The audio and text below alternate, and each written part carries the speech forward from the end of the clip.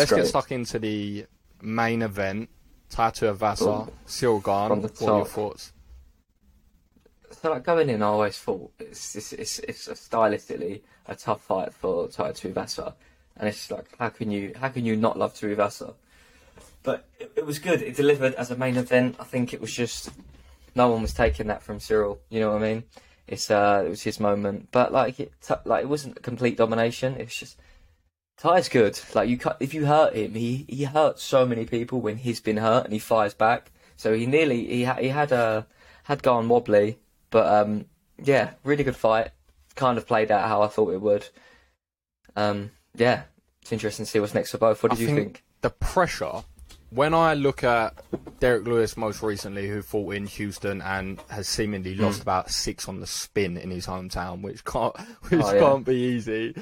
Then I look at Cyril Gane, right? Again, bigger occasion, first time out in France. They're sort of poster boy of French MMA, and rightly so, because he's the full package, right? He's the full package. Cyril Gane is the full package. Yeah. Every time I look at him, he's the nicest geezer. He's smiley as anything. Yeah. He dresses cool, and he's the hardest geezer in the world, pretty much. He's actually quite funny as well. I watch one of his documentaries. He's actually quite funny. He's got a good sense of humour. He done it with the full reptile boys, right? I believe so. He was in an ice bar talking about smoking ganja and stuff. He's like, after the fight, I smoke. It was good. It was funny. I like Cyril Gane. So you must think, going into there, he looked cool as a cucumber, but you must think the nerves and the anticipation and how many people have come out to watch him and watch him fight. But the thing is, we've seen him with that sort of pressure before against Ngannou, right? And he is, like I said, he's a cool customer. So obviously he's going to be nervous, but he doesn't let it affect his performance. Everyone was saying how bad of a matchup this was for Ty, but the truth of it is, Gane's a bad matchup for anyone. You know what I mean? He can do everything, right? So he's not going to be a favourable matchup for anyone. He can strike, he can kick, he can punch, he can knee, he can elbow, he can submit you. Yeah. You know what I mean? He can snap your ankle, so he can literally do everything. So it wasn't going to be easy, but every fight that Ty goes into, you know that he's going to have a chance. He's more than a puncher's chance, because I think that, to be fair, I think his skills going into it were a little bit overlooked. I think he's got good combinations, which you don't often get at heavyweight a lot. You don't usually see people putting together sort of 5-6 punches, do you know what I mean? Especially with that sort of power. Good knees. Rip the body as well. He rips the body.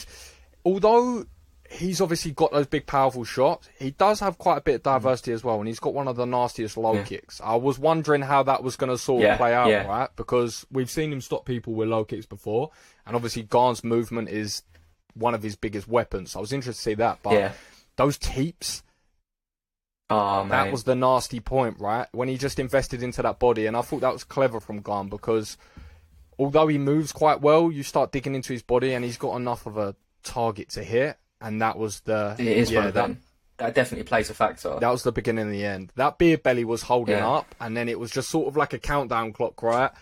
It was just like a health bar, and you could see it getting lower and lower and lower. Yeah, it was going.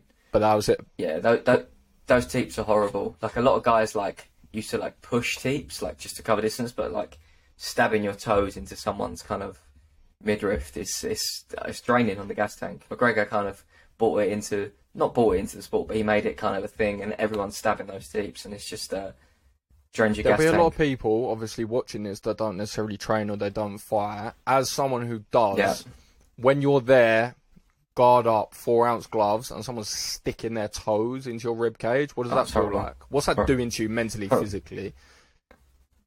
Makes you just feel weak. If anyone's ever been winded, if you've been winded and you're kind of short of breath, you're like, oh my god, I can't breathe. It's just your body feels like it's going to shut down, and it gets to a point where you can be the toughest guy ever, but your body's just going to go. It's not a case of how bad you want to stay up. Your body will shut down, especially you get enough to the body. It just drains and drains and drains. And he's accurate with it. He's big, he's powerful, he's stabbing it in, he's jabbing you up high, faking to the body. It was just a bad spot. But the toughness was impressive, I thought, from Tuivasa. You could see physically, he could have easily broken. You could see it in his eyes. He took a deep breath, he dropped his hands, and he sort of shook his head. He was like, no, actually, I'm still in this fight. I'm going to fight. So, I don't think he lost many fans.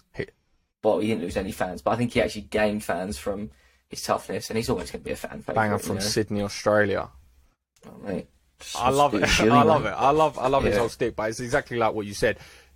Anyone could have forgiven him for breaking at certain points, but it was like what you said, he sort of realised and was like, no, I'm in this fight. And that's what I thought was actually quite clever from Cyril Gane, because when you're headhunting, right, he just has a different level chin. Mark Hunt 2.0, Oh yeah. he wasn't going down, right? You had to do something different. That head kick that he ate, that was insanity. That was so weird, by the way. I thought he was like, because there was a pause. I thought he was like pretending to be rocked, like messing around. But I looked back at it and I was like, oh no, he was rocked. It was just sort of like a shot that was delayed.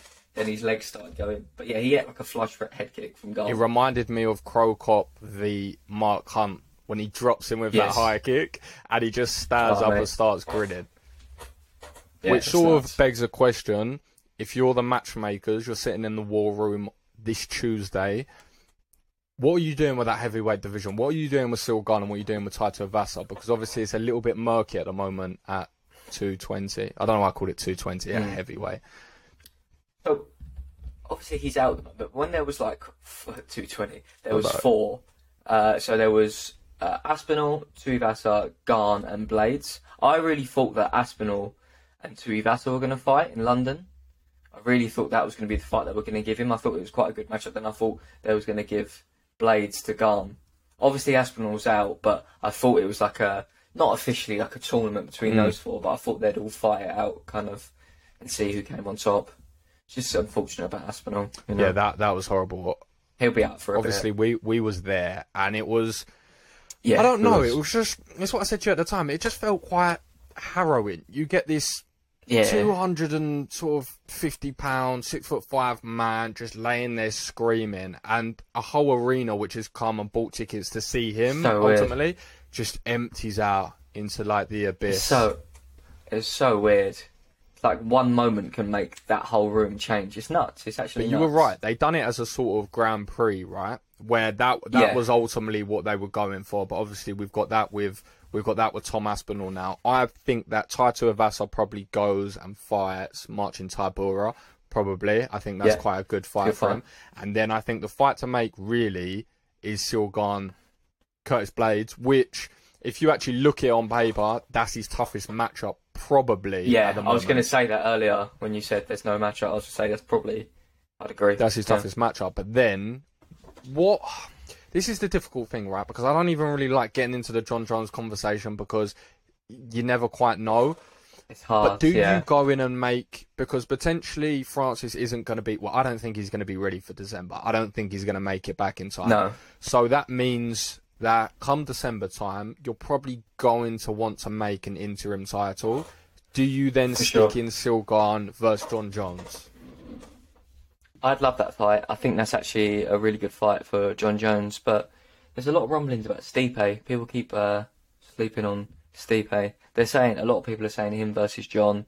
I think that could be a good interim title fight. I think Stipe, deserves to get a little bit back in the mix, or at least an opportunity against a big name to get back in the mix for an interim title. Do you know what I mean? To keep his kind of position, because people don't talk about him when they say like the heavyweight landscape. You know, they're like, oh. But the truth of that is, Stipe never gets a look in. As wrong or as right as it is, that's his fault, really. That's his own fault because he's done everything to cement himself. You're 100% right in that conversation. He's the heavyweight greatest of all time, so 100% he should be there. However, he goes missing for however long, and there's rumblings of him retiring. I think that's just people making things up, to be honest. I haven't heard anything of that happening. I think that's just people speaking for the sake of it. But if I'm him, I'm coming out and saying, no, I'm fighting for that interim belt if it's there, or I want the next title fight, or I want this, you know, and just sort of stamping his name on it. Give me John. I'll just come out and be like, give me John, actually. Give me John Bones Jones. 100%. Because I need to see him fight now. I'm bored of the training videos. I'm bored of seeing him score. I'm bored of seeing him. I want to see what he looks like as this new reformed 260 tank. Because we talk about Cyril Gane, and obviously, you know what it's like. You get recency bias with MMA. Love Cyril Gane. Think he's incredible. But we've seen him at a deficit with wrestling, and John Jones is one of the best MMA wrestlers we've ever seen. Oh, yeah. Yeah. it's tough with John because, like, maybe a bit of a hot take, but his last, like, however many fights have been a little bit disappointing, if we're all being honest. Not in terms of, like, performance, but it's just a little bit like, I don't know, I feel like, you know, I want to see more. I think it is performance, to be fair. I think it is performance. And I was watching a documentary the other day. I'm not going to read into too much to this, but I did read too much into this. Going deep. It was all about his sort of head usage and whatnot. And his last 2 fights were ones that came back as resoundingly clean. So they sort of posed the question of, could that be a factor? Now, I'm not saying that he's nothing without heads. He's obviously incredibly one of the best, if not the best, skilled fighters of all time. But you can't help but think what benefit that has, because it has to with stamina and cardio, recovery, all things like that, right? And then obviously on the other hand, you can paint the narrative of he was getting bored in the 205 division and sort of moved on. But I don't know. Yeah. We'll have to just wait until he eventually comes back and shuts us all up. But